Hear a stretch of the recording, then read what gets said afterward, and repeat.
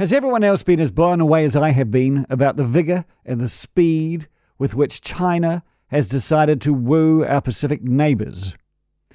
And is everyone else as worried as I am about our preparations for the new geopolitics which is forming in our own backyard? The Chinese foreign minister is in the middle of a dramatic whistle-stop tour of 8 Pacific nations. He carries with him millions and millions of dollars in aid and development funds, and in return, all he wants is Chinese access and influence over our backyard. So over the weekend, he was in Samoa. He pops in, he's there for a few hours, they signed up immediately. The two spoke about climate change, the pandemic, peace and security, the sorts of things that Australia, New Zealand and the United States have consistently failed to do with our partners in the Pacific. The sort of things that the Pacific are really worried about. And then they gave them some development money. Now, it just shows that we have taken the Pacific for granted, we have paid them lip service, and now we have competition for our influence.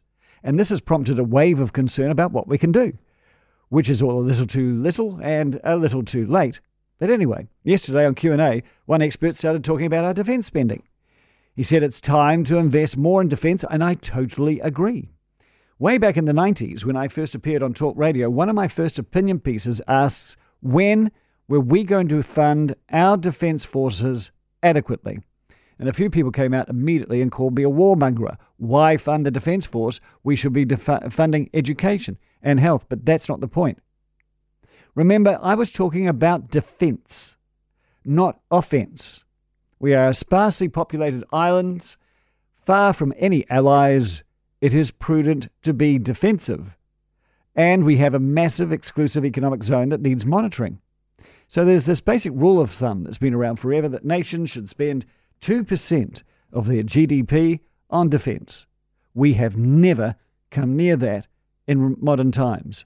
Currently, we spend 0.7%. That is bordering on negligent in my book. What makes it worse is that that level of underfunding has gone on year after year after year. And with every year of underfunding, we slip further and further behind. Defence is an expensive and slow process. It needs money, it needs time.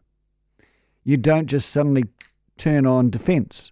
For instance, our frigate Tamana has now been in Canada for the past 3 years undergoing an upgrade, which has been beset by cock-ups, which have blown out the cost to between $600 to $700 million. This is big stuff. Needs big thinking.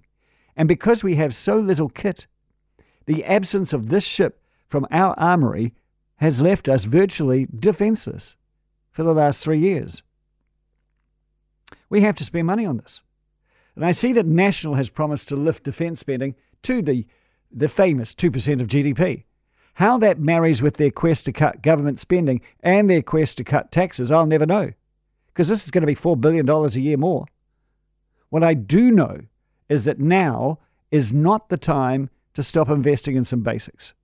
For a couple of generations, we have failed to invest in our security. We have failed to invest in our policing. We have failed to invest in our health system. And we have failed to invest in our education system. And it's incredible this year how we're seeing all those chickens come home to roost.